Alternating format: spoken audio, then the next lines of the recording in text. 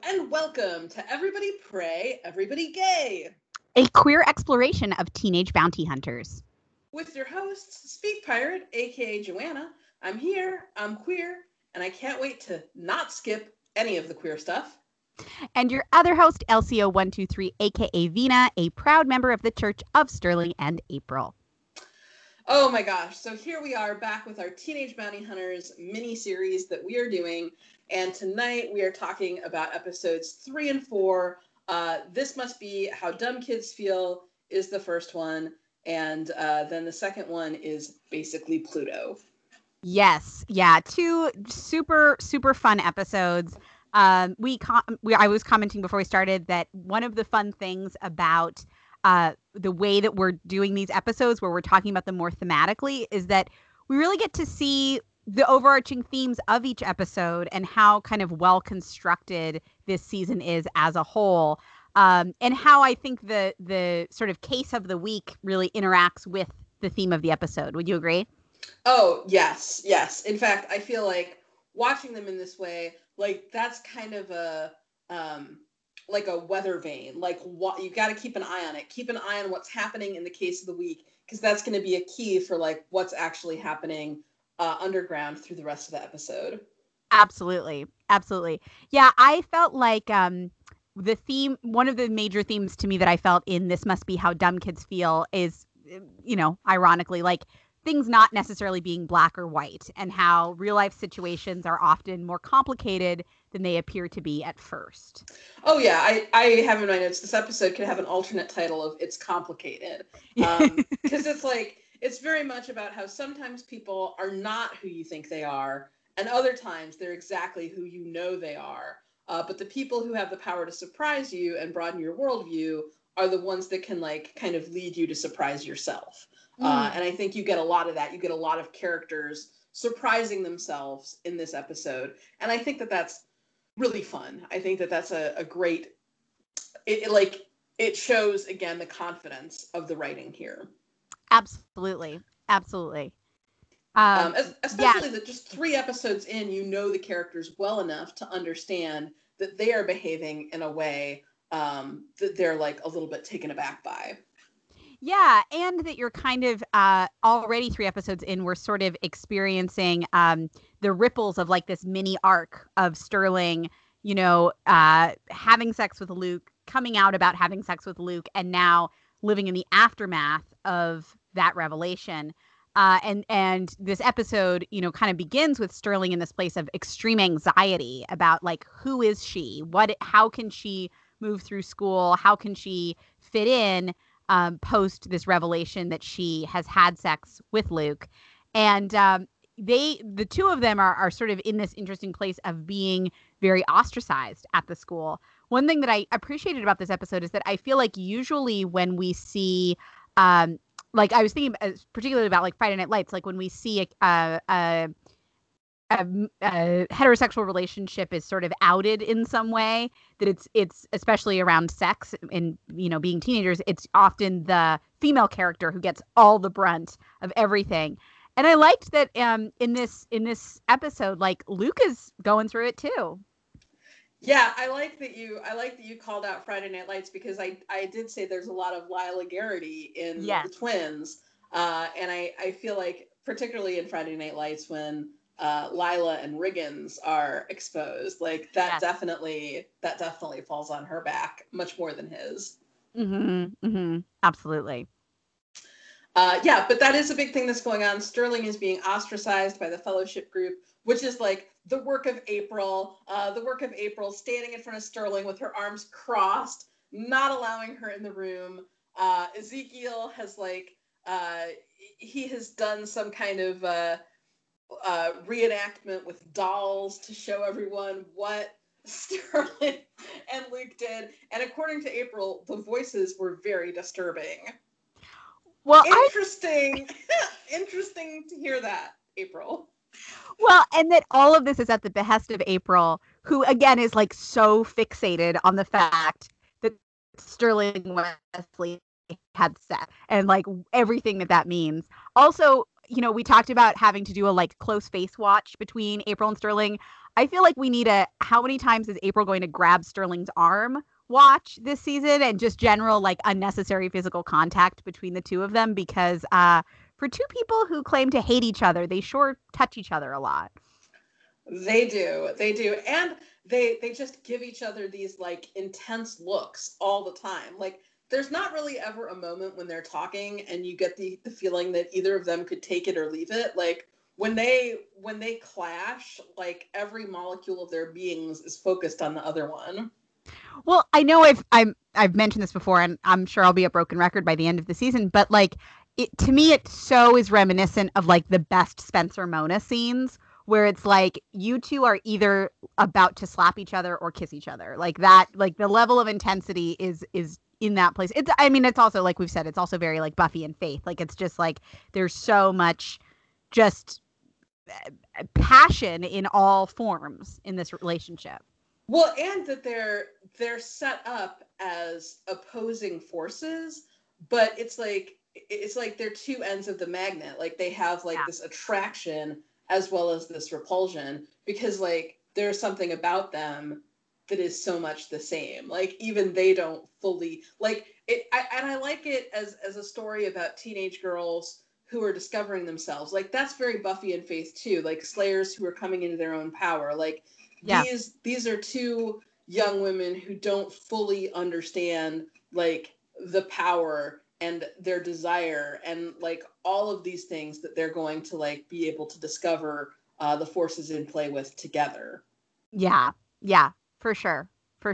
Also, just I think a hilarious side character of this show is Franklin, the golf teammate who is so enraged that Luke like had sex and then claimed to not be having sex. And like later in the season, he'll have a freak out on April that's really hilarious. Like he's just a very funny character.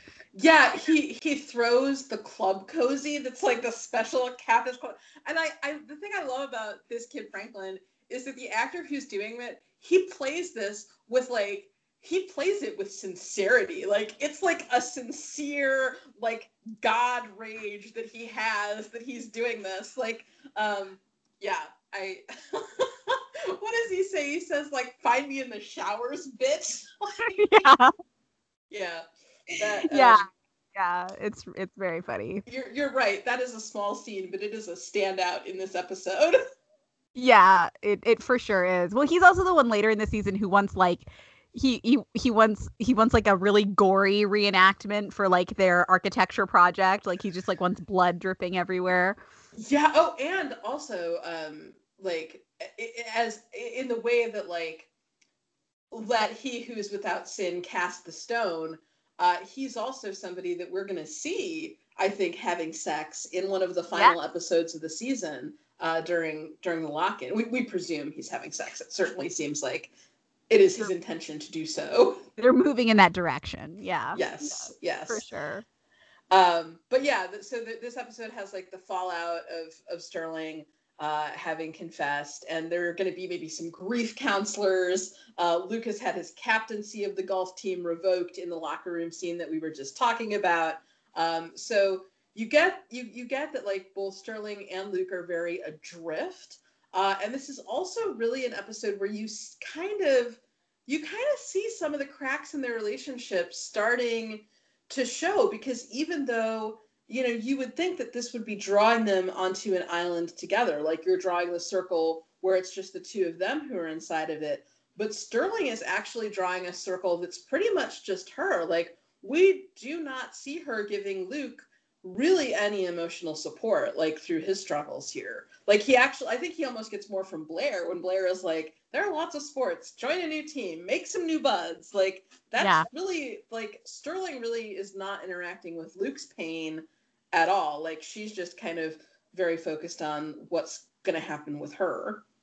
Oh yeah, completely. Well, and later in this episode, she just pretty much abandons him and like does not invite him to be in any way, part of their situation. I took the note in at one point in this episode that I feel like this episode kind of shows us how Sterling and Luke are like great friends, and there is a sense of like their shared history, but like they're not like we're seeing the cracks in their relationship for sure. Well, and like the first two episodes that we talked about last week were very much about world building in terms of the world that the show exists in. And I feel like these two now are like world expanding because we're getting new characters. We're learning more about how people interact. And this is going to be this is a scene that actually happens in the fourth episode. But just to talk about it in like the world expanding nature, when we meet Luke's mom, and when there's a scammer selling everyone jewelry, Luke's mom at one point says that she's going to buy a necklace for Luke to give to Sterling because it's their 6-year anniversary coming up. So like we're existing in a world where these two teenagers are having a 6-year anniversary that one parent is buying a gift for. Like that's the world that Sterling and Luke are living in. Yes. And yeah, there's I love the way that their relationship, I love the way that like I like Luke as a character a lot. I think Luke is a really well constructed character. I really like that he's not a jerk. And I like that you can tell why he and Sterling like one another, you know, and why they have this history and this comfort, and there is a real sense of safety between them. But ultimately, a lot of this series is about Sterling realizing that she doesn't really want just safety. She wants passion, you know, she wants something that really challenges her and sort of shakes her to her core. And that's just not the relationship that she has with Luke. One of the other themes of this episode that I think is great is this sort of dichotomy of Sterling caring so much what people think and Blair not caring what people think, and that ultimately kind of being Blair's downfall in this episode, that she's so blasé that she ends up kind of blowing this date, which is Blair's storyline is about her basically can be summarized as Miles is hot. Repeat, Miles is hot. Oh my gosh, yeah. So she reluctantly kind of goes on her promised date with Miles, and in order to get it out of the way with like the least amount of effort, and to give him the idea that she's not into it, she's taking him to the bargain hole, and she's like stinky in her lacrosse uniform. Sterling describes her as smelling like the inside of a leg cast, so like it's not good. And then we get this great like long walk reveal that Miles is hot. Repeat, Miles is hot when he's out of uniform. He's like strolling through the bargain hole. He's looking so good. Like Blair like sits up from the upside down position she's been in the recliner to watch him come towards her. There's like a little girl who's like 4 or 5 years old who's been bouncing on a bed who like stops mid bounce and just watches him walk with an open mouth. Like it's so well done. Like the reveal of this is like so perfect. Well, one of the things I love about the way that the reveal of Miles's hotness is framed is that it's not just like, oh, like Miles has muscles or something like that. Like it's that he's like fashionable and cool and has like unique hobbies and interests and opinions and is like a cool, interesting person. And like that is what part of like what makes him so cool and attractive to Blair, which to me is like much more dynamic than it just being like, oh, like reveal, like Miles has abs or something, you know? Yeah, that's totally true. It's like a whole package situation with him. Exactly. But I also feel like Blair might have a little bit of a crush on the Skip of this week, who is Claire Kincaid, a woman who has been beheading Confederate statues. Yes. And she's like, keep an eye on what the Skip's has going on. We get Bowser again professing like a colorblind idea of like, who it doesn't matter if they're black or white. It doesn't matter what they're doing. They're a Skip, and so it's their job to bring them in. Blair openly admires her. Like there's the video where she's kind of dancing in front of the camera when asked for comment, and Blair is just like she's like the most badass person I've ever seen. And Blair she is reluctant for them to try and catch her. Like Blair doesn't think that she should be caught. Yeah, which I really like. I like that as a conflict. I just think that the beginning of this episode is brilliant. Of this like this like shopkeeper is like walking through town and having this beautiful day, and then she comes upon the site of gasp, this beheaded Confederate monument, and is horrified and scandalized and traumatized by it.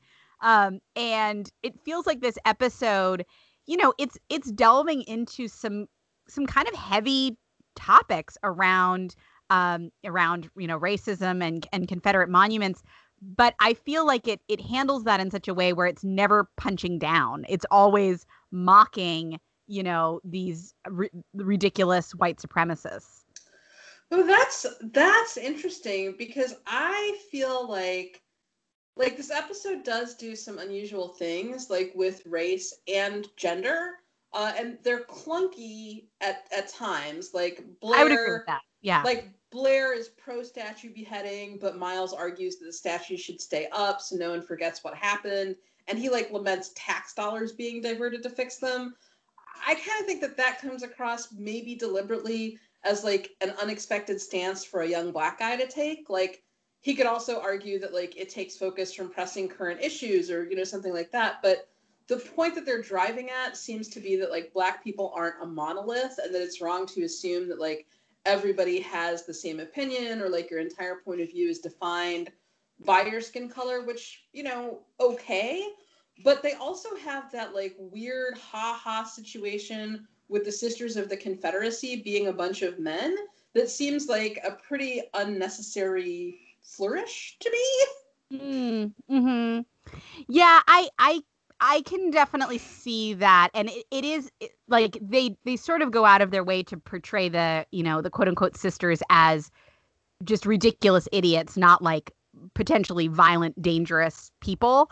I feel like they were, it was very much in the tone of sort of satirizing that viewpoint, and yeah, I see where you're going. I definitely think that their intention was to satirize it.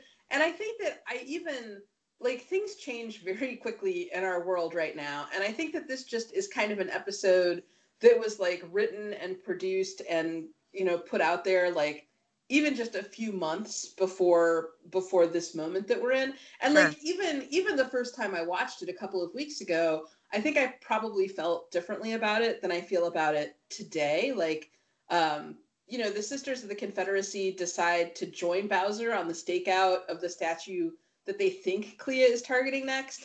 And they like say that their objective is to get her, to like get Clea.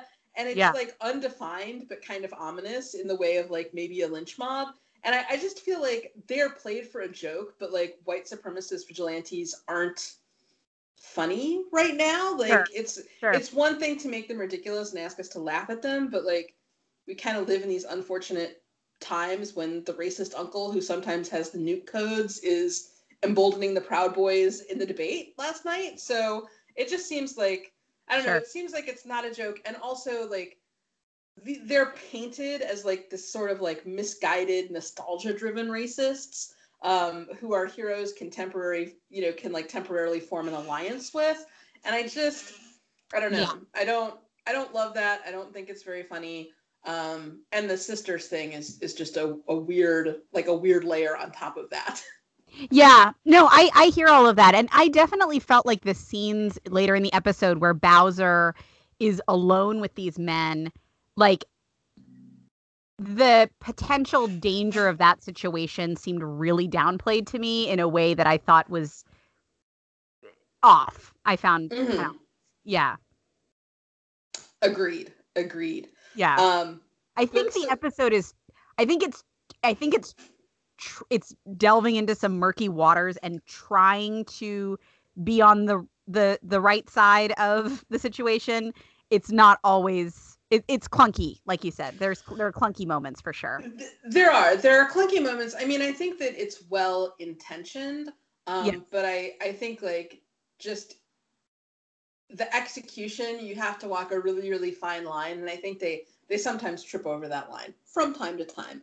But yeah, I agree. I don't want to, like, you know, it's okay. Like, we get to talk about it, and we get to, like, you know, have different thoughts about it. Like, this is also, like, this is like a world that is really different from our world. Like, I live in the Midwest, you live in the Pacific Northwest. Like, the South, you know, the South is a place that I have visited and that I do not live there for reasons. So, you know, it's an interesting, like, it's an interesting window for us into that world, just as, like, the characters in the show are having their worldview broadened a little bit as they navigate this plot line. Do you feel like the show like attempting sort of this plot line on race is, do you feel like they should have maybe avoided this altogether, or do you feel like it's ultimately if off the mark, well-intentioned enough? I think it's off the mark and well-intentioned enough, but I think that I think that probably the way to do this would have been to center Bowser and to center Miles a little bit more than the twins are centered in this episode. Yeah, I agree. It does feel like, especially that conversation with Miles and at the college, like that is that they're sort of giving the characters words to say for the sake of conflict in some ways, more than really thinking through what like really there's less thoughtfulness there than I think there should be. Well, and like Bowser is the saving grace of this episode because Bowser exists in this world and has a place in this world that's been established, whereas Clea and Miles, who will later exist on his own in this world but doesn't really yet, like Miles and Clea in this episode both function very much as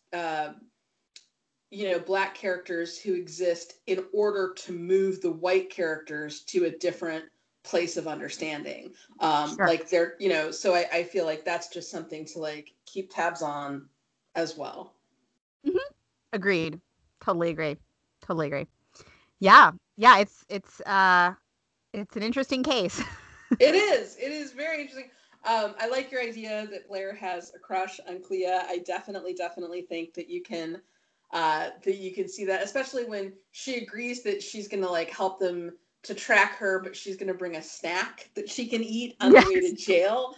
I think it's, like, it's kind of funny that, like, Blair obviously has this fantasy that, like, they're going to catch Clea, and then Blair's going to give her a snack and learn how to be a badass from her.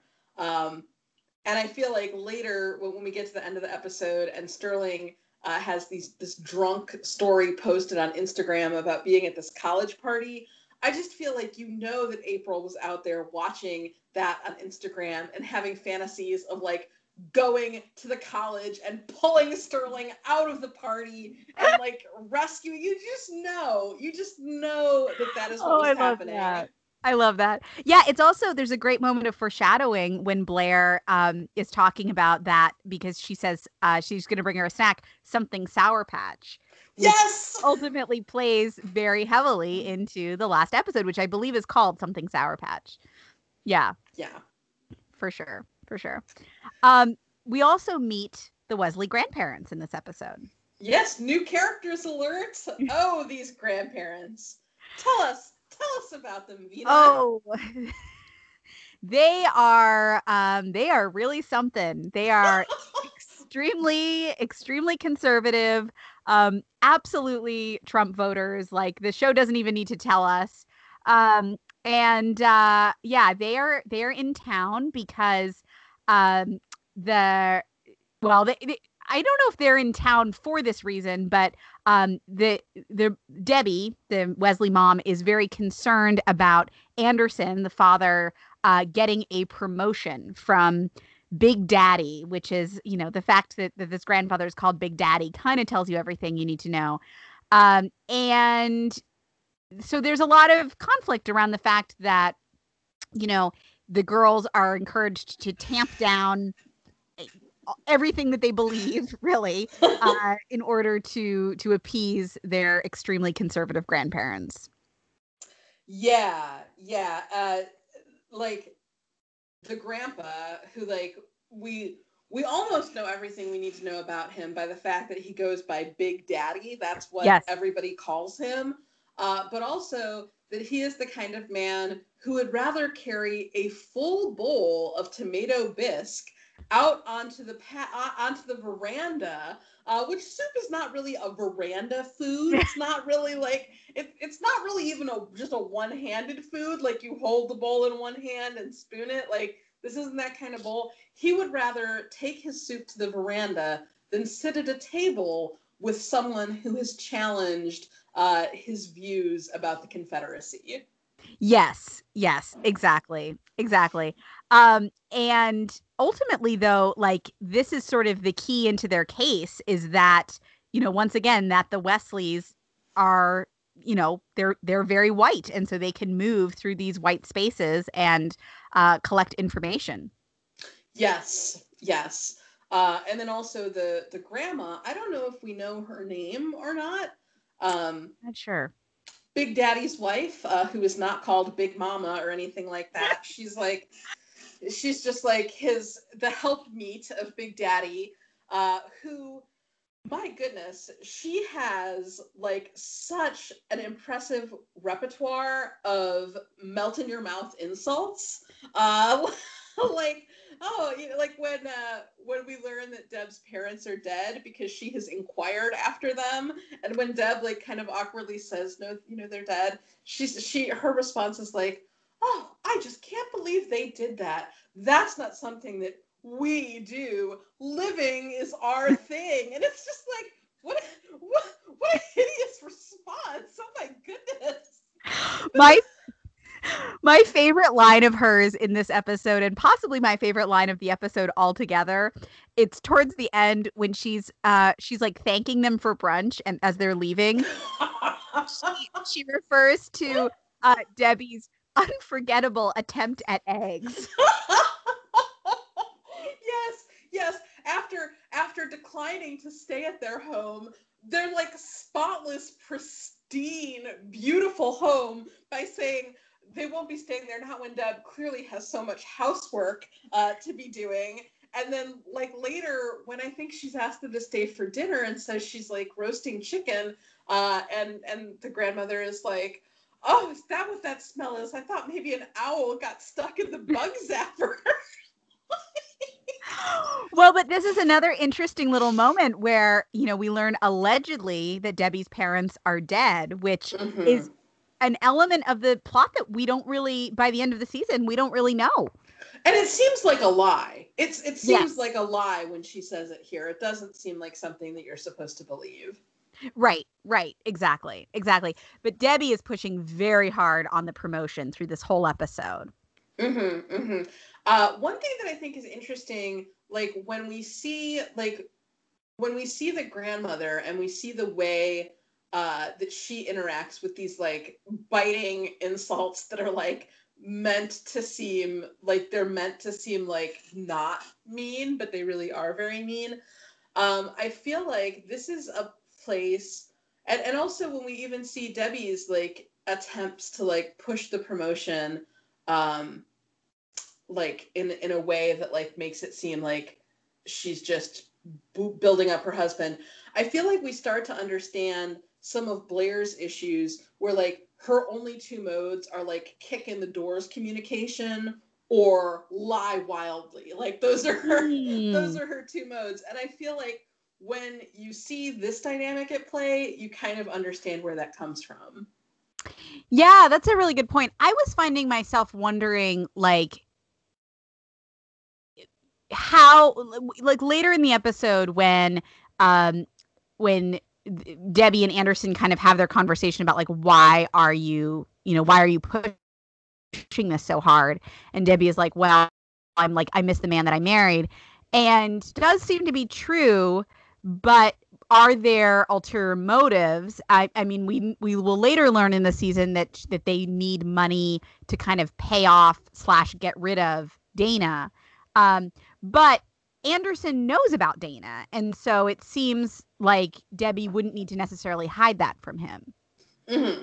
Mm-hmm. So it's kind of, I'm not totally sure if there is an ulterior motive here. Mm-hmm. Yeah, it could be, it's hard to say.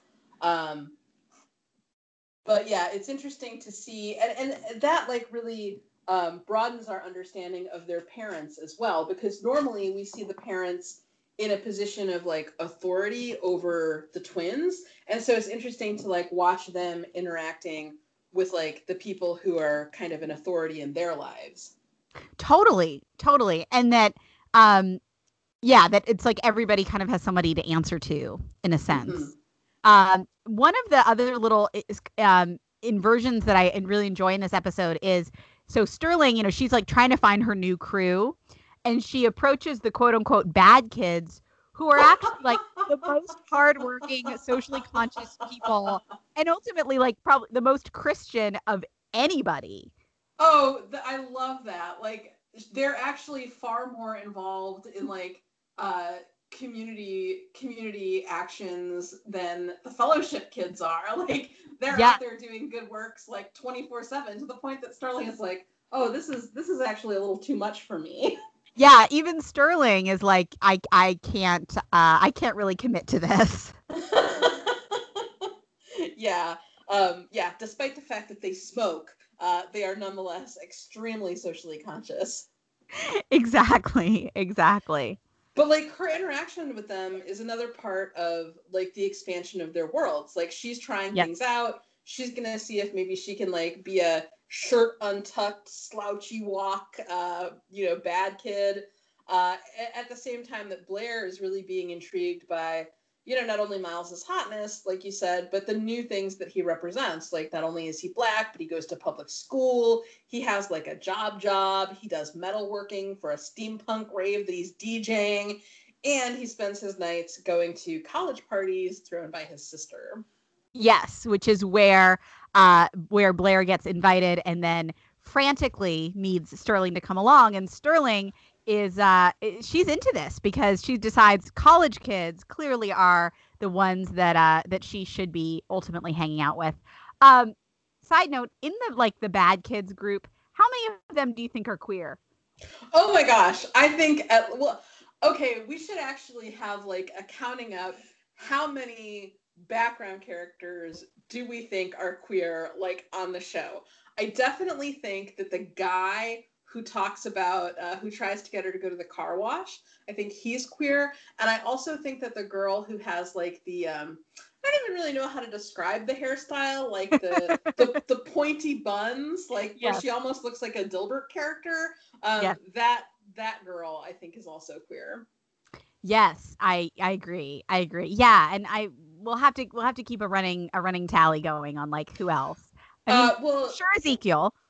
Yeah, I mean, Ezekiel, it's never openly discussed, but he definitely gives that vibe. And also, I mean, I am very curious about Hannah B. I'm really interested in the minions that April has surrounded herself with, especially because Hannah B is like always at her side, is always there, is like really disappointed when April can't come over for like lamb chops or whatever. Like, she's really torn up about that. Like, more torn up than one would think you would be at like your very overbearing friend being supposed to eat at your house. Like, I don't know. Oh man, do you think Hannah B has like an unrequited thing for April, and like April's just been staring at Sterling for so long that like she's not even seeing it? That's so sad.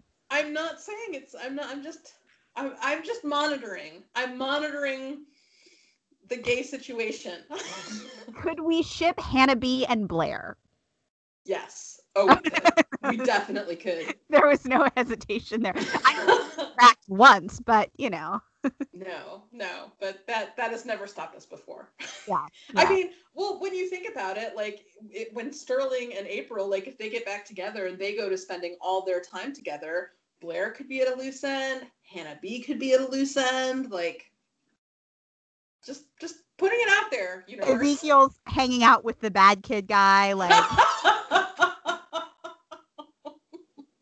it all makes sense. It's like a game of musical chairs. It It is. But yes, at this college party, I love the like teenage logic of how Sterling gets drunk, because she's like, I'm gonna hold up this red Solo cup to my lips, and Blair's like, well, you should actually like put it to your lips, and then she like tastes it and she's like, a little got in my mouth, oh, this tastes good, I should have more. And it's just like, it's such teenage logic of like, well, obviously the only reasonable way for me to go through this situation is for me to just get completely drunk. And I love her line when she's like trying to introduce herself to people and she's like, Sterling Wesley, how the heck are you?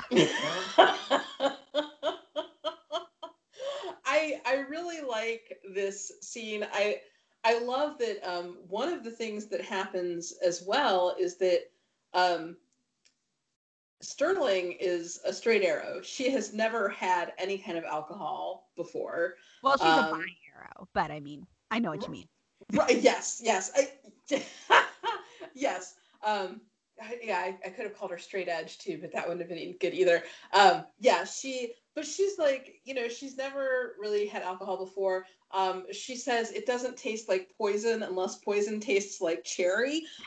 So this is like, she's just learned something. She's learned that something she was taught her whole life isn't true. It doesn't taste like poison. It tastes good. It's making her feel good. She's going to have more of it. So this is like an expanding her worldview situation.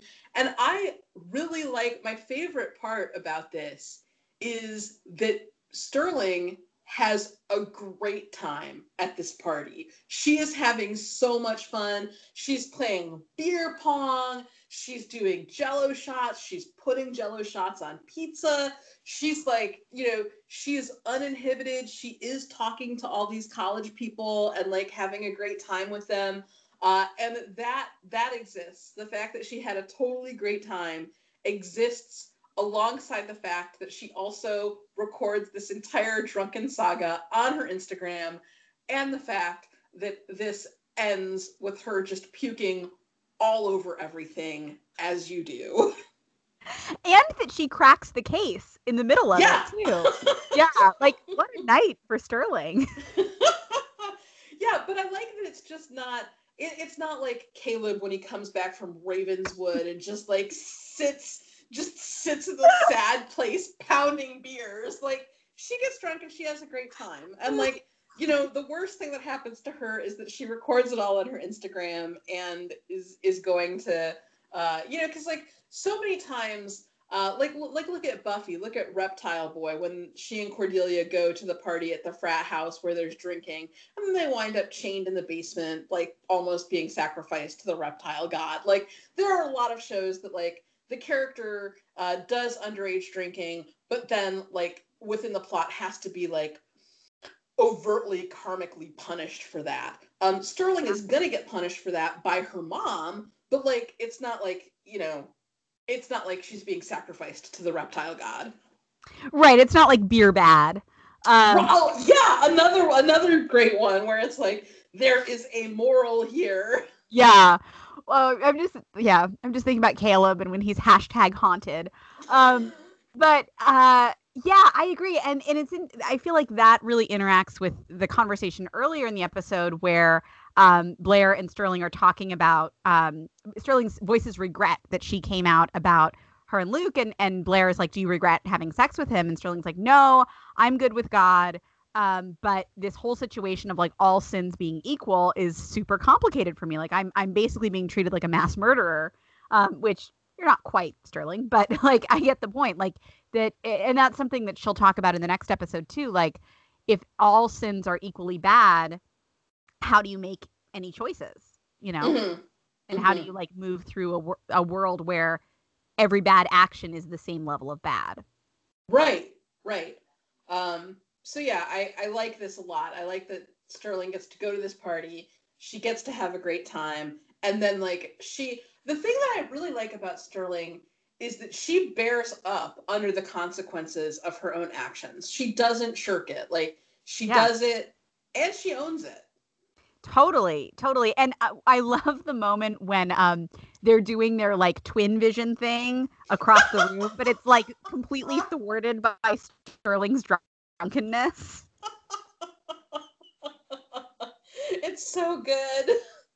And I also really like, there's so much great foreshadowing here. Like, Miles and Blair have this, they have the conversation that we talked about with the other college kids. And then Miles kind of turns it around to talk about their burgeoning relationship and Blair, not putting any effort into their date and all of that. And he accuses her of seeing life as this sort of binary system. And then he asks Blair to be real with him for just a second, which is, I mean, those are basically the exact words he's going to say to her when they eventually break up. Like, all Miles is asking for their entire relationship is for Blair to be real with him. And ultimately that's what tears them apart the first time. And then he's not real about her later, and that tears them apart the second time. Yeah. It's interesting to watch. It's interesting to watch because this show allows relationships to run their course. And so it's really fun to watch these relationships that we know aren't going to go the distance and see the ways in which the flags were always fluttering for them. Sure. But I appreciate how it's not like it doesn't feel like they're rushing through to break up Luke and Sterling. It feels like Luke and Sterling reach the natural conclusion of their relationship. And yeah. I as much as it's like I'm eager to get to the gay stuff, it's like I like that it takes so long to get there because it's the building blocks are being very carefully handled. Well, and I feel like the way that it's handled, where Luke and Sterling are eventually going to break up, and we're getting ahead of ourselves because that's still a few episodes away. It's going to be our next podcast episode when we get there. But it shows when the dead weight of that is cleared away, it just opens up the horizons of the characters so much more. We see that happening for Blair this week because she's cleared away Jennings. Sure. And now she's just out there, out and about, seeing what else is around. Exactly. Yeah, so Sterling kind of cracks the case. She realizes that Clea is targeting schools, and they get in touch with Bowser. He kind of is also on his mission where he figures out that that their initial theory is wrong about which statue she was going to. Meanwhile, in all of this, Anderson dramatically quits his job. Yeah, it's there are many unexpected, the end of this episode is just a cascade of unexpected happenings. Blair decides that she's into Miles, and she's going to pick him up for a second date. They're going to catch the skip, but then Bowser is going to let her continue beheading the last statue before they take her in, contradicting, his previous stated opinions that none of this really matters to him. Their dad stands up to Big Daddy and quits his job. Just this cascade of unexpected results of everything that's been building up. And the best one is that because the Fellowship peeps are these innocent, godly lambs, they see Sterling's drunken night on Insta, and it's the final step in the arc of her as a fallen woman, as the sinningest sinner who's ever sinned. But then, when they see her, just dressed for school and, looking normal the next day, they, to them, that's not just, well, you get drunk, and then the next morning, you, might be a little bit hungover, but you're, fine, it's normal. They see her as, having probably already, gone through rehab, and, that's their impression of it, and so she actually gets to, kind of spin this, to spin this new experience that she had as being lifted up and restored by God. And then she's able to just walk right back into the Fellowship room, shoulder checking April, unnecessary physical contact on her way in the door. Yes, the way that she brushes past April is just glorious. It's so good. Her posture is, she's Sterling is feeling in her element for the first time in a while here. And she's she has this cluster of other Fellowship members around her who are just hanging on her every word. And April does not have the power to deny them all. Exactly. It's so good. And then Blair is finally like real with Miles, showing up and telling him, that she wants to take him on a real date, calling him hot to his face, which he is clearly very happy about. Mm-hmm. Mm-hmm. And then of course, like Deb finds out about Sterling's drunken Insta and lays down the tough love rules, no drinking under their roof. So because she was drinking at this party, Sterling is going to sleep outside in a tent in the yard. Yeah, which is, I feel like, played as like a comedic beat. And then ultimately I like how that storyline in the next episode, it morphs into a more sort of serious moment with Debbie and Sterling. Yeah. Oh, I completely agree.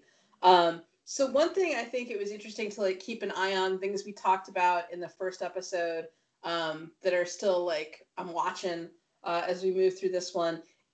Blair's decision making. If she didn't want to go out with Miles, she could have said no. If she was willing to go out with him, she could have done it in good faith, like dinner and a movie or something. She could have engaged with him and asked what he might like to do. He could have taken her to a rave that he was DJing. He could have taken her to this party as his date. She doesn't do that. And then when he walks in and she realizes that she's into him, she could have just played it off like, oh, they were just starting out at Bargain Hole. Also, what a great name of the store that she's at, like Bargain Hole. Yes. Like, and she could have said, oh, we're just starting out here, and then like taken him somewhere else. She could have leveled with him and admitted she hadn't taken the date seriously, but she'd like to, and see if he'll reschedule. She could have had Sterling text with a pretend emergency to force a redo, but no, she just like forges ahead like no other choices exist, dragging out this date at Bargain Hole to ridiculous length, and then inviting herself along to the party later on. Yeah, totally true. Yes, she makes some not so great decisions here.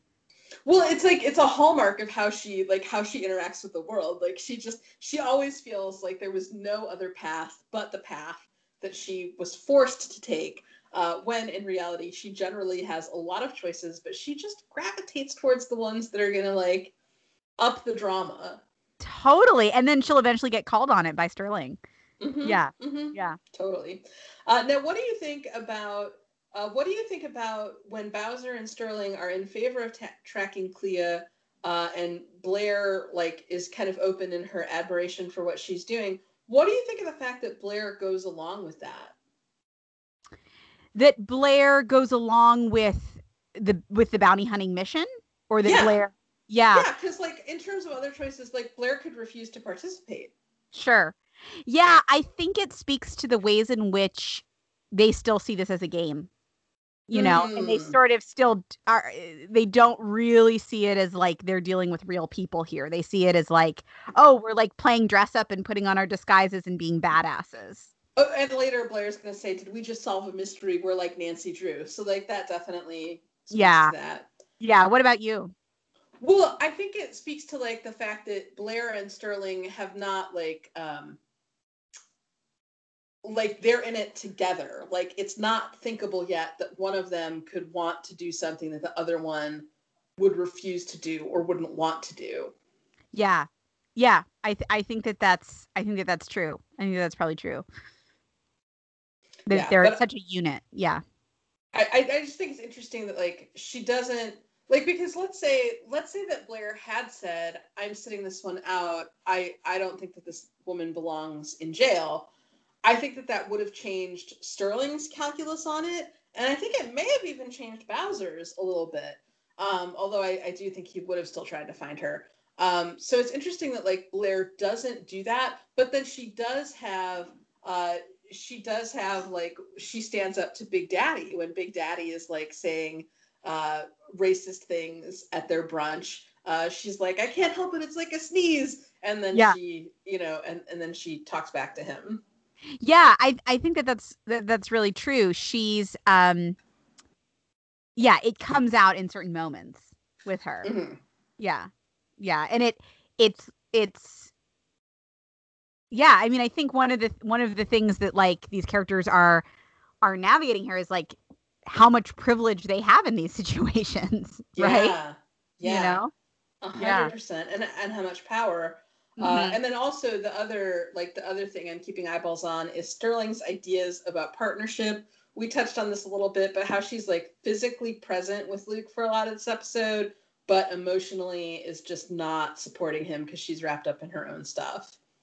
Yeah, I like that scene a lot where right before she's called to the party where they're like eating chips and he's like feeding chips to her and they're like again, they're like physically it's a physically intimate moment.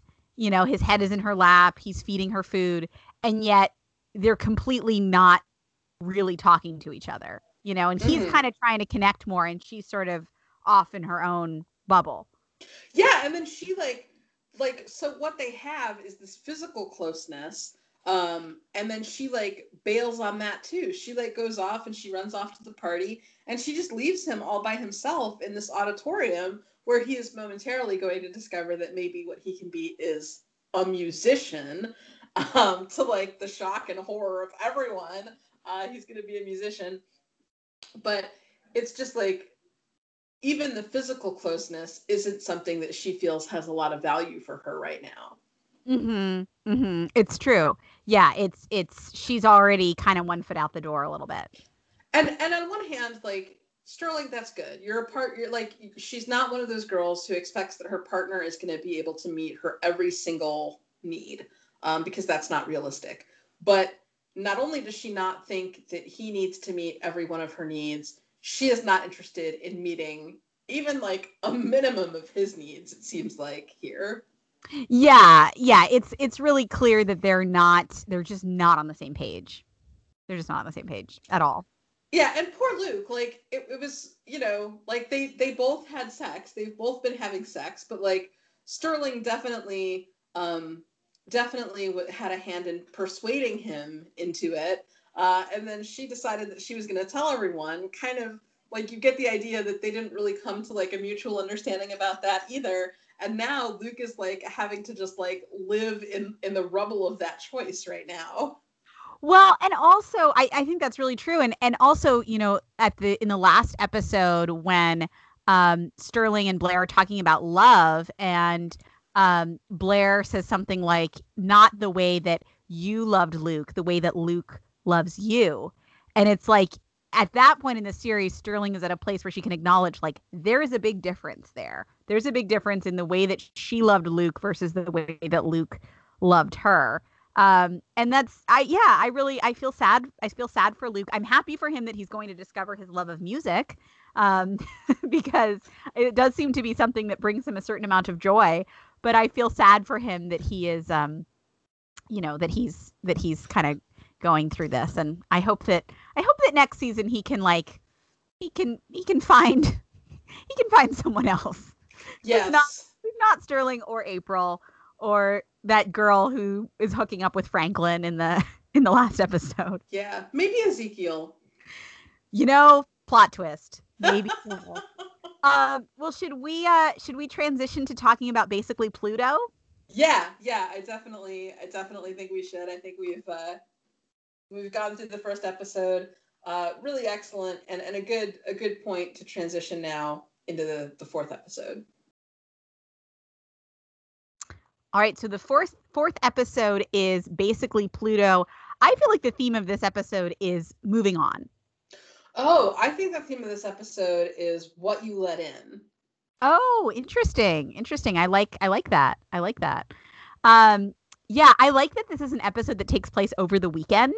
Like there's no school in this episode, but we're sort of seeing the Wesleys on a weekend. We are. And it starts with Sterling still in exile from her home, sleeping in the tent, where Luke has been so kind as to come by and sleep over with her. Yes, this is another one of those like dumb teenage decisions where it's like, oh, well, I'm already in trouble for drinking. I might as well have my boyfriend come over and we'll have sex in this tent. Um, because like, where else are we going to have sex at this point, you know? And I love that Sterling is still clinging to this idea that it's like, this is our marital bed. Like we're doing, like we're just simply practicing for the assignment that will be our marriage. Yeah, I do like that. And I'll have some stuff to say about the way that people are judging Sterling and why as we move further into this episode. But I also just want to say like something about Luke being in the tent. We're going to learn this episode is one of the first windows that we get into Luke's home life. We're going to meet his mom at book club. Yeah. And as the season goes on, we learn that like Luke's home life is not great. So once you have that piece of information, going back and watching these episodes where he's like hanging out in the empty auditorium for hours with Sterling, and then staying there even after Sterling leaves, and then like is later sleeping in this tent with her. Like it's interesting to look at that and see it as like Luke's home life actually being so uncomfortable that he is trying to spend every moment that he can out of that house. That's a really good point and makes me feel even more sad for Luke. Yeah. I love the sequence of Blair helping Sterling prep for school. They're just such good sisters. And the dynamic in the house is really interesting because Sterling is just being treated as this pariah in the house. I feel like even with that, there's an undercurrent of like Debbie is very upset with Sterling, but there's an undercurrent that she's not like Sterling knows that she will eventually be forgiven. Like there's an undercurrent way underneath of like a little bit of humor or a little bit of like Debbie kind of knows she's going overboard in that. Blair is kind of hilariously caught in the middle and trying to. It's funny that Blair is sort of the one who's like almost being treated as like the good kid, quote unquote, in this scenario. Yes, agreed. And you definitely get the feeling that is very unusual, that normally Sterling is the one who is in their mother's good graces and Blair is the one who's like kind of being a bit rebellious. Yeah, and I felt like this was very Veronica Hastings, the way that Debbie was talking about like her book club and like what people will think, and everybody knows about Sterling's drinking, and Debbie is quite concerned about how that reflects on the family name. Oh yeah, well, and so new characters, all of the book club members, we get a wider view of Debbie's social circle and how like it's not just her worrying about that. There are ramifications of Sterling's drunken Insta that impact her standing with her somewhat transactional friend group. Yeah, and I like how even within that friend group, we kind of get the sense like there's a sense that Luke's mom, who I believe her name is Lynn, is a little bit closer with Debbie than maybe some of the other moms that Debbie doesn't seem to really like as much. Yeah, and it's interesting because Debbie and Lynn bond over having not read the book. So it's like they're kind of bonding over this, the sense that like when they're together, they're allowed to be imperfect. Yeah, that's a great point. That's a really great point. One of the other things that's going on in this episode is that Blair and Miles are very into each other. They are really all in on this relationship. But Blair seems very invested in her idea of like what Miles's life is, and this idea that he sort of has this hard existence that is very interesting and kind of alluring to her. Mm-hmm. Mm-hmm. Yes, which is pretty much completely, I mean, it's largely a fabrication on her part because she actually doesn't really know anything about his home life at this point. Yeah. And of course we have the Skip, who is a woman who's been running various scams. She's currently selling fake jewelry to rich Christians. And the main action revolves around the girls using Debbie's book club to lure the Skip, but then being surprised when a man named, I think it's like John Slack is his name, rather than the female mastermind, shows up. Yes. And I love this. I mean, it's such a comedy of errors, but I think it's really fun the way that it all comes together, where it's like the Skip has to be invited to the party because of this jewelry scam. They need a really nice house in a really nice neighborhood as sort of a lure. Then Miles wants to spend more time with Blair, so he volunteers to be a valet at this party. And so it's like suddenly we have everybody is sort of converging on this party that was supposed to be, you know, Debbie kind of like smoothing things over socially after the big fallout with Sterling. So it's really fun. I mean, it's such a like a kind of classic tropey storyline, but I think it works really, really well. I love, you know, Blair, like Blair's freak out when Miles arrives to be the valet. One of my favorite lines is like, she's like frantic about the fact that her room reflects the fact that she has been 12 within the last like 4 years or something, she said. And she's talking about her BTS poster, and she's like, I will burn it, but I am furious about this. And just her delivery on that line is really, really funny. As is the way that Sterling and Blair are constantly maneuvering this this guy who's not the real Skip, but this John Slack character. Like they're like maneuvering him around this party like he's like a, you know, like an ugly potted plant or something. And they're just like trying to figure out like the best angle where they can both get information out of him and also like not have him kind of totally blow, you know, up what's going on in front of their mom. And I also love that Blair is kind of a terrible interrogator. Like she's too eager. She wants it too much. She's the Spencer interrogator. She's like so the dog Spencer. with the bone interrogator. Like, you know, there's no subtlety. She is just dropping the whole anvil on their heads all at once. Blair feels especially Spencery to me in this episode. Like she is just like dancing as fast as she can, trying 10 million things at once. I think she has Spencer and Arya energy. Like she has a lot of Arya at Jenna's hat party energy, where she's just like running around. She's like out of breath a lot of the time because she's like passing canapes, but also like just chased to skip up the hill. She is like gonna pour a lemonade on Laurel Tuckman's camera at any moment. Like she has that wild energy about her in this episode of like anything can happen. She is not being constrained by like the bounds of polite society right now. Yeah. There's definitely a Asparia vibe to her in this episode for sure. But also, I'm gonna also note something on the Is Blair Queer watch alert. Okay. Which is I believe this is the episode, or it might have been the previous one, where she mentions listening to old Tori Amos songs. Oh yes. I don't remember which episode that was in, but yeah, it was one of these two. It might have been when she was talking about like how she was gonna like ready for a new relationship or something. But yeah, Blair listens to Tori Amos. Check. Yeah. There's also this interesting storyline with Bowser where he establishes early in the episode that he has a no cops policy. They don't work with cops. And he ends up sort of on this stakeout and is approached by like the, you know, security guard of this community, you know, and who's immediately suspicious of him.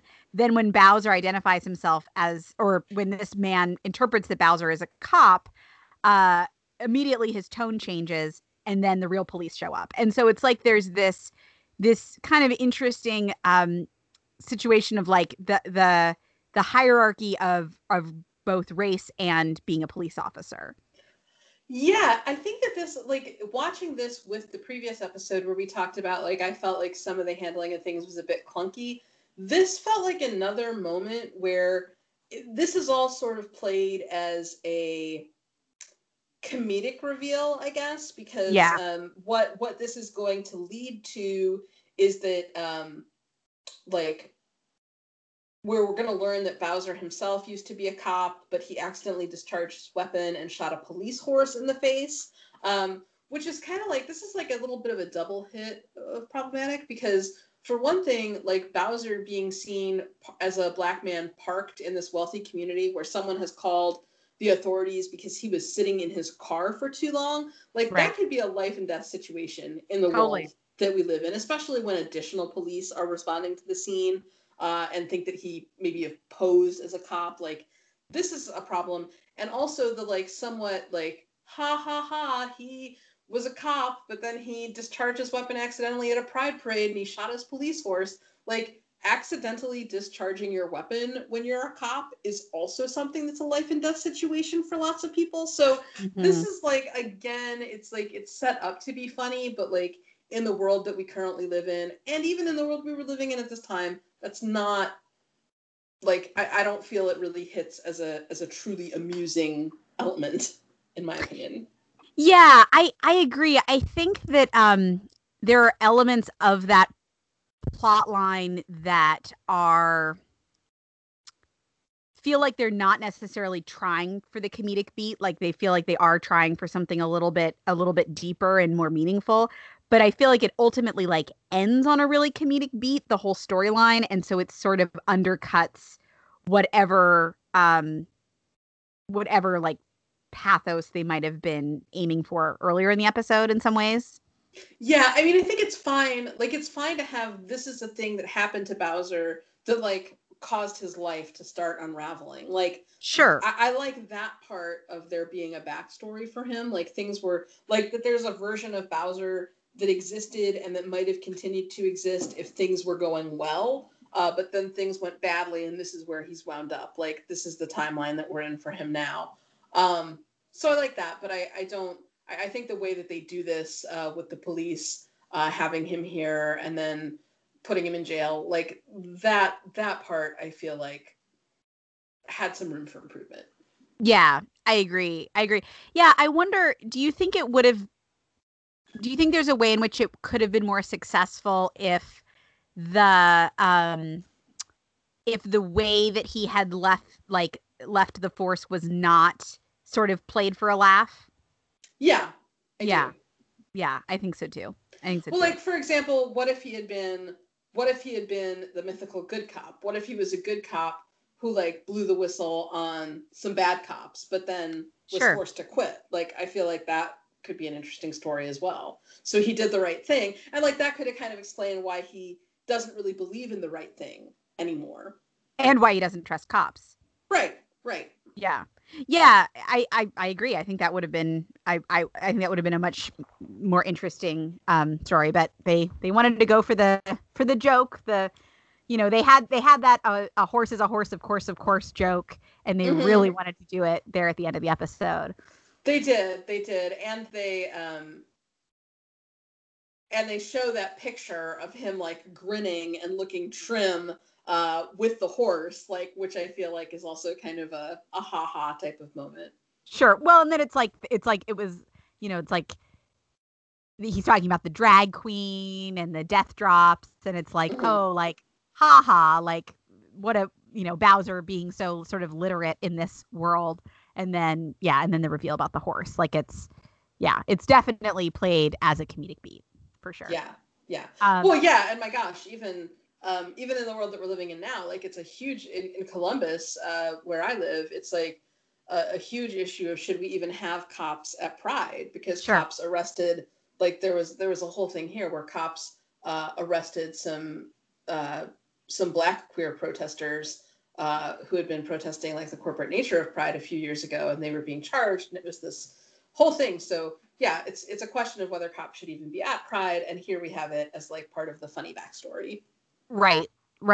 One element that I do like of Bowser's storyline in this episode is that I feel like it deepens his history and connection with Yolanda in a really sort of subtle way that I think is really effective. Like, there's a real sense of their shared history together. Agreed. I do like that part. Yeah. So one of the busybody moms drunkenly spills the beans that Sterling has been having sex with Luke. Luke's mom, Lynn, immediately sort of sees this as something Sterling did to her precious Luke. Debbie covers for and kind of lightly defends her daughter in front of her friends, but then quickly needs some time alone to process this news. Well, and there's a lot going on here. Like, throughout, like, the book club goes on for a long time. Like, the guys like selling jewelry to them. Like you said, Sterling and Blair are like moving him around like a potted plant. Blair is like running down to talk to Miles and try to make him eat a sandwich, and like then kidnaps the guy in her in a car. Like there's a lot happening within the book club. We learn that Lynn hates her husband Vernon. Yes. When she's talking, like she basically, like in her first scene with Debbie, she makes a joke about how Vernon is out hunting and Anderson is out hunting, and why do they spend so much time out hunting, and like and Lynn kind of says like, oh yeah, they're out there so much, maybe sometime they'll just shoot one another. Like she's like, and it's like a joke, but it's not a joke. She's really maybe hoping that her husband would die. So yeah, basically they're my parents except rich. Oh, yeah, there's definitely, we get a lot of like what that relationship is in not very much dialogue or screen time. But it all kind of sets up this really heartbreaking moment where Sterling is outed. Well, yeah, and also like they've been like, it has been a constant topic of conversation in the book club about Sterling's drunken Insta. Like there's a woman who I think she might be Hannah B's mom. I think is the other woman. If she's not Hannah B's mom, she's the mom of like some other kid who goes to their school, because she's the one that like has the info about Sterling and Luke. Do you think she's Hannah B's mom? Do we know whose mom she is? I wasn't getting that she was Hannah B's mom. Maybe there was a line that I missed. Yeah, I did not know whose mom she is. She is definitely the most drunk at this party. Yeah, and so like here's what's going on at this party. Like the woman she's a mom at the school. At one point, while talking about the drunk Insta that Sterling had, says to Deb, when you let one sin in, it opens the door for others. And right. Deb says, not here, we have ADT. And I think that this is such, I love that there's this moment of them saying, like, you let one sin in and it opens the door for others. Because this is like what you let in. Like they let a scammer into their party who's like, sure, selling them all of this bad jewelry. And also, like, it wasn't having sex. Like, we know that Sterling and Luke have been having sex, but it wasn't them having sex that led Sterling to be drunk at this party. It was the response for her doing that. It was the shunning that everyone put her through. So I just think that's a really interesting, thing to look at. And also the flutter of concern over Sterling's gasp drunken party antics is happening as all of these women drink from the most enormous glasses of wine you have ever seen. Like, they are so big. They're like bigger than the bowl of soup that racist Big Daddy carried out onto the patio. Like, they are so big. They're like the range of the Amy Schumer joke wine glass. Like, so it's clear that Sterling's real sin isn't drinking. And Sterling's real sin isn't having sex. Sterling's real sin is doing these things when she's young. Right. And doing them in a way that is perceived to like bring shame, like, doing them publicly, like being public in the way that she is doing these things. It's also the middle of the afternoon. Like, I feel like this episode does a really good job of kind of showing this sort of like the bleary like mid-Sunday afternoon, like just like you can almost like feel the hangovers that all of these ladies are going to have come Monday morning. Yeah. And that the lives that they lead, like none of them have anything so important on Monday morning that they can't get schnockered out of their gourds on Sunday afternoon. Exactly. Well, and the idea that like, they have this valet and they've all driven here, and as Debbie says, like, you're gonna need to take an Uber home. Like, and you can just imagine like somebody else will deal with like getting their cars back to them. Oh yes. That's probably included in the valet service, that the valet will like drive it home behind your Uber and then take the Uber back to the party and do that for the next person's car. Exactly. Meanwhile, Blair like wildly intercepts the skip in this whole like, it's like it's like a car chase that turns into a foot chase that turns into like a tackle. And she learns that this guy has basically taken on the Kendra St. John identity. And I do like that Blair like asks if that's how he identifies when he says that he's Kendra St. John. Um, and for a second I was like, oh man, are we going with like a Veronica Mars thing here, like that early episode of Veronica Mars with, I think it's Melissa Leo in it. But no, it does not go there. Kendra St. John is in the wind, and this guy has taken on her persona to sell some jewelry. And yeah, and then Blair like very quickly ends up just babbling a mile a minute, very Arya, lying to Miles about everything that she's been up to. I think it eventually involves a dog that eats its own vomit and like why she disappeared so suddenly. And also another bit of foreshadowing, he hasn't been straightforward about his family because she drives him home and he lives in a gigantic mansion because his mother is a state senator.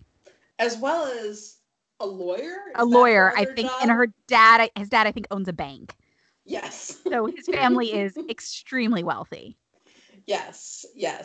And so that's all happening. The bomb has been dropped back at the book club about Sterling having sex. And like, it's so great because we've seen the tough love that Deb was like putting on about the drinking. And now that it's Sterling having sex with Luke, like, you don't get the tough love. We're going to keep you outside. Like Deb like does her very best to like be compassionate and like understanding and have a real dialogue with her daughter about this. And I feel like, I mean, I'm sure you have a lot to say about it too, but this is one of the best parent-child scenes about like one of the characters having sex that I've ever seen. Yeah. I mean, contrast this even with, I mean, and to bring up Friday Night Lights again, like the scene with Tammy Taylor and Julie, which is a great scene in some ways, but is so rooted in Tammy's disappointment that Julie didn't wait. And this scene, I just love this conversation between Debbie and Sterling. And I love that Debbie does not have the answers. You know, she doesn't know if she can't really answer if she's disappointed. She can't really condemn Sterling for things that she herself has done. She can't really comfort Sterling's confusion about the Bible because the Bible is very contradictory, and Debbie doesn't really have like a roadmap for this. And I really love too that Sterling discloses that she wasn't actually planning on telling Debbie, that she probably wouldn't have told Debbie if it hadn't come out like this. And like, that's the piece that breaks Debbie's heart, not the fact that Sterling had sex in the first place. I just think that's beautiful. And I hope that it is foreshadowing of when Sterling eventually comes out, Debbie having a similar response. I love when you were talking about like the centering of parental disappointment. This scene opens when Sterling is like on her bed, being like upset, and her mom comes in, and one of the first things that Sterling says is like, "Are you disappointed in me?" Yeah. And I love that Debbie's response is, "I don't know what to feel," because we've talked before about how, like, for example, on, our regular podcast is a Pretty Little Liars centric podcast where we're like recapping it episode by episode. And on that show, it's like people are always one thing or another. They're always motivated by this one primary objective, and like there's no shading, nothing else ever enters in. Like, I just love that they allowed Deb like an uncertainty here, not even just about like what the Bible says, but like just like, I'm not sure what I feel. Like, she's probably feeling pretty overwhelmed by like all of this. It's really obvious that Sterling is going through something, and like Deb is interested in providing her with like guidance and kindness. Yeah. And it's so great. Well, I also love that, I feel like we're so used to that narrative thing of like a character hears some surprising news. They say like, give me a minute, I need to process this. And then later they have the conversation and they have all the right words. Right. They know exactly what to say. They've ruminated on it. They've prayed on it. They've got their, their speech that's going to like the monologue that's going to save the day. And I love that you can kind of extrapolate that Debbie has been like probably thinking about this all day and she still doesn't know what to say. And that's so human, that's so real. And there are some lines in this scene that I just really love. Like I love when Debbie says, God still loves me and he forgives me for all of my many mistakes, just like I know he forgives you. I love that Sterling says, is it okay that I don't regret it? And that Debbie doesn't really know the answer. I love that Debbie checks in if they've been safe. And when Sterling says that they've been using condoms, Debbie's like, that's good or bad. I don't know. Like, and she kind of laughs to herself because it's like, oh man, this whole thing has gotten so complicated. It makes it so clear that like real life is not this binary system, that real life is, there are like shades of gray here. And that Debbie and Sterling are both kind of grappling with the fact that Sterling has been raised in this household with very binary attitudes about things. And that's just, she's reached a point now where that's just not a realistic outlook on life. Well, we've talked about this on the Pretty Little Liars podcast, but I talk about Lindsay King Miller's essay about that's about Prezra and his relationship with Arya and the way that the show romanticizes that. And the idea that you have to teach teenage girls something more than to just say no, because not everyone is going to say no every time. And if all you're saying is say no, that leaves people completely unprepared for like the myriad possibilities of like relationships and miscommunication and like bad situations you might get into, good situations you might get into. Like it closes down any discussion of those things because the only messaging you get is just don't do this. And like when it came to Sterling's drinking, that was kind of the message. Just don't do it. Like do it and you're out in a tent in the backyard. But when it comes to this, like when it comes to Sterling having sex with Luke, like Debbie is willing to like give that all of the nuance that it deserves. Like she's not going to just like shame her daughter. In fact, she doesn't shame her at all. Like she just looks at where they are and like tries to navigate it as best they can together. And I just feel like that's such a unique approach for a television parent. Yeah, I agree. And I love that she's talking, like that she's saying to Sterling, I did this exact same thing that you did. And Sterling is like shocked, she cannot fathom that her mother would have sinned, in this same way. But she is like, in doing that, like it deepens the intimacy between the two of them. They get to know each other better. And there's a real sense that they've never had a conversation like this before. They've never been this real with one another. Yeah. I love this wonderful scene. And of course it ends like, so she's like she's really been there for her daughter. They're really talking through it. They're really connecting. But the scene ends with her still like kind of putting the hammer down and saying that she and Lynn have talked about it and Luke and Sterling are going to have to press pause on their relationship. Yes. And she sort of drops that on the way out the door. Like, yeah. By the way, you guys can't see each other anymore for a little while. Like you need to slow down a little bit. And I like that pretty immediately. I feel like we get the sense that Sterling might know that she and Luke will break up if they can't be around each other all the time. That like what has kept them together has been sort of momentum and the fact that they're in each other's orbit so often and the fact that it's just so easy and safe to be together. And here it's even they have this FaceTime call where they're both, voicing sadness about not seeing each other. I feel like there's a sense that Sterling is already kind of mourning this relationship a little bit. Well, when she and Blair are talking about it, there's the line of like, well, it's not going to stop you loving each other, or it's not going to stop us loving each other. And it's like, well, no, but it's going to force you to have this space that's gonna bring a lot of this other stuff to the surface here. Exactly. Yeah. And man, the scene between Sterling and Blair where they're in bed snuggling and they're talking about all the sad, like top 5 saddest things, and they settle on people who don't have sisters. Oh, what a God, I perfect love moment. that. It's so good. It's so good. It's so just it's heartbreaking and perfect, and it's like I love that there's something very real to me about this. Like, it's been a really hard day for Sterling. It's been like a kind of hard day for Blair, but like not like a devastating day for Blair. And yet they're both like, they're so sort of overwhelmed and connected and also worried about Bowser and all of this, that like they're both just crying and sad. And that just feels very real to me, of like that depth of emotional intimacy with another person, you know?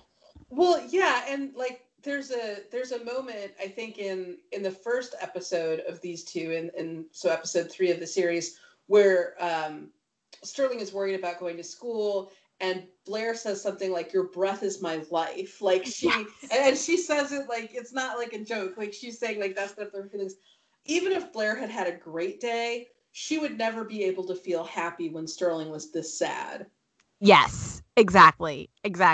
And they are also, like, the degree to which they care about Bowser is increasing as well. And so I think that their concern about Bowser, particularly Blair's feelings towards Bowser, are increasing as well here. Yeah, I definitely agree. And this is like an important thing to note. They don't get the skip. They don't catch Kendra Yes. St. John in this episode. So this is like how Law and Order always has like a few cases where somebody gets away with it, like where the jury comes back and says they're not guilty. So it's interesting that like this is an episode where maybe every character doesn't have to get what they want every time. Maybe everything doesn't have to be wrapped up in a neat bow. Maybe, maybe there's room for the world to have a lot of imperfections in it. And that's just how it is. And maybe you reach a point where it's time to let go, because like, just as Yes. Sterling and Debbie were talking about, like, I love that part in their conversation where they're talking about when it's time to move on, and Debbie's like, it's not anybody's fault. It's just sometimes you have a dress and you love the way it looks on you, and then you put it on one day and it's just not right anymore. And Sterling's immediately like, well, that's not the case with me and Luke. Like, me and Luke are totally fine, but I think that that's great. Like, there's this real sense of like kind of growing up in this episode. And I just think that's really beautiful. I love it.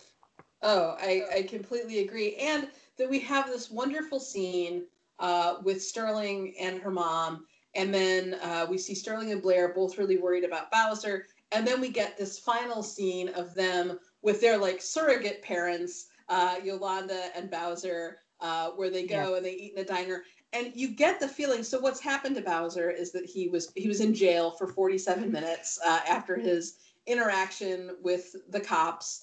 And now he and Yolanda are at this diner. Yolanda has called in the twins. And I love that you kind of get the feeling like the twins definitely don't need to be here, but calling them in means two things. It means that Yolanda and Bowser get to sit on the same side of the booth. And it also means that Yolanda has called them in maybe just to make Bowser feel better, maybe just when he's feeling really down, to show him that there are people who care about him in the world. Yeah.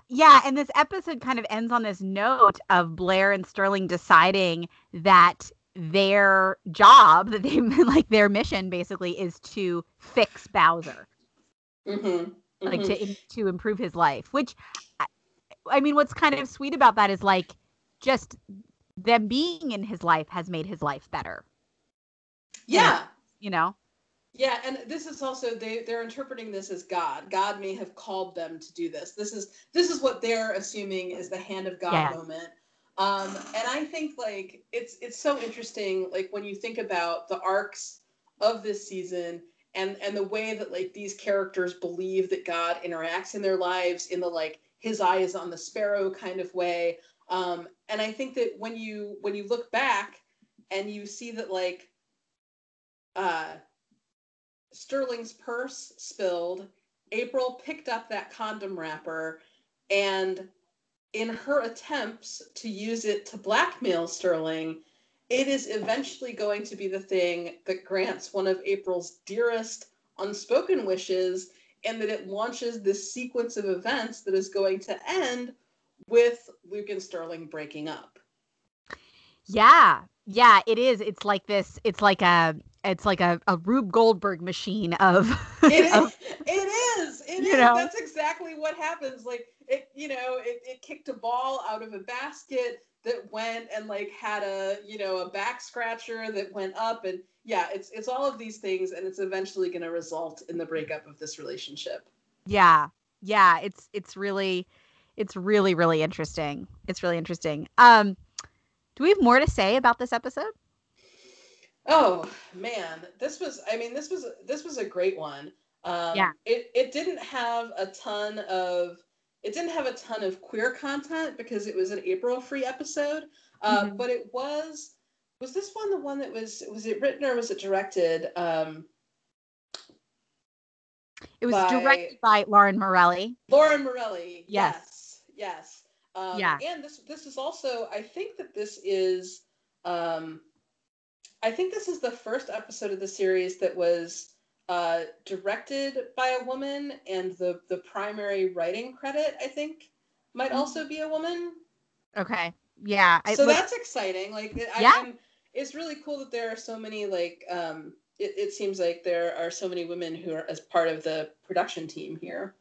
Yeah. Totally. Totally agree. And yeah, this is a really good one. I think that Debbie Sterling conversation it will go down in like it's like a Hall of Fame kind of moment there. I think. Um, the next two episodes, there's a lot going on. We've got Death is Bad and Master Debater. Oh, we have so much. Oh my God, there's so much good stuff coming up. I think I do have one more thing to say about these two episodes Okay. in the way that the grandparents came in the first episode, and in the way that we see the social circle that Deb moves in here. I think it's interesting to think about the way that like it seems like the duty of these parents in this world is to raise people who are going to be just like them, is to like raise Yeah. these kids who are going to live the same life. Like, because Luke has a line where he's talking about how his grandfather was the captain of the golf team, and his dad was the captain of the golf team, and his brother was the captain of the golf team, and he's Sure. supposed to do what they did and go and golf at UGA, go dogs. Like they have this whole thing, and I think it's really interesting that she's clearly trying to do that. Like when she and the girls are going to meet their terrible grandmother, and she tells them like shoulders back, smile, and they're like Right. walking out like they're in a pageant. So like everybody's job in this world is kind of to do that, to raise their kids to grow up and be just like them.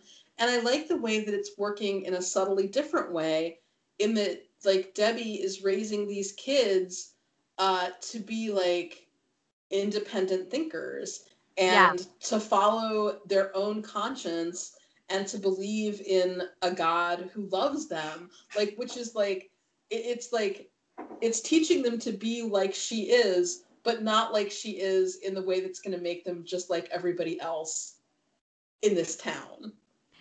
Well, I completely agree. And I think what's also really interesting about that is that so much of Debbie is Debbie trying to escape her own past and trying Mm-hmm. to, she is, many of these characters are trying to emulate their parents. Debbie has run as far away as she can from her family of origin, and has worked very hard to build this new persona and this sort of new life for herself.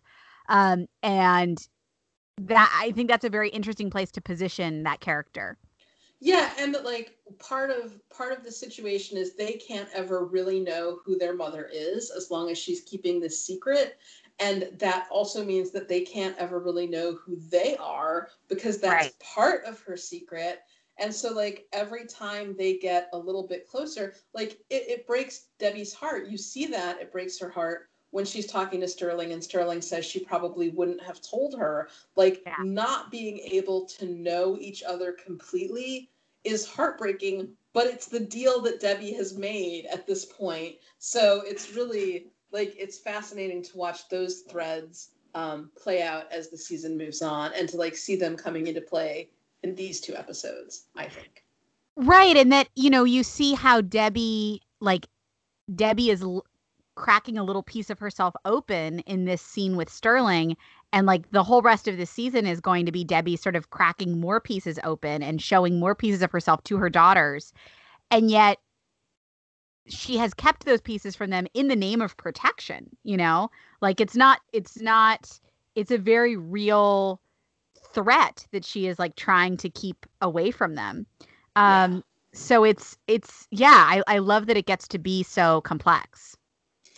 Yes, and we have 2 great episodes coming up next week that I am so psyched to talk about as well. Oh man, me too. If you have thoughts on this episode, please feel free, or these episodes, please feel free to send us an email at everybodyapodcast@gmail.com. You can also check out our Instagram at everybodyapodcast. You can also send in a rating and review on iTunes. We would appreciate it. This is such a fun thing that we are doing. I'm so happy to be talking Teenage Bounty Hunters with you every week. Yes, me too. It is a highlight. Agreed. All right. Well, until next time. Take care.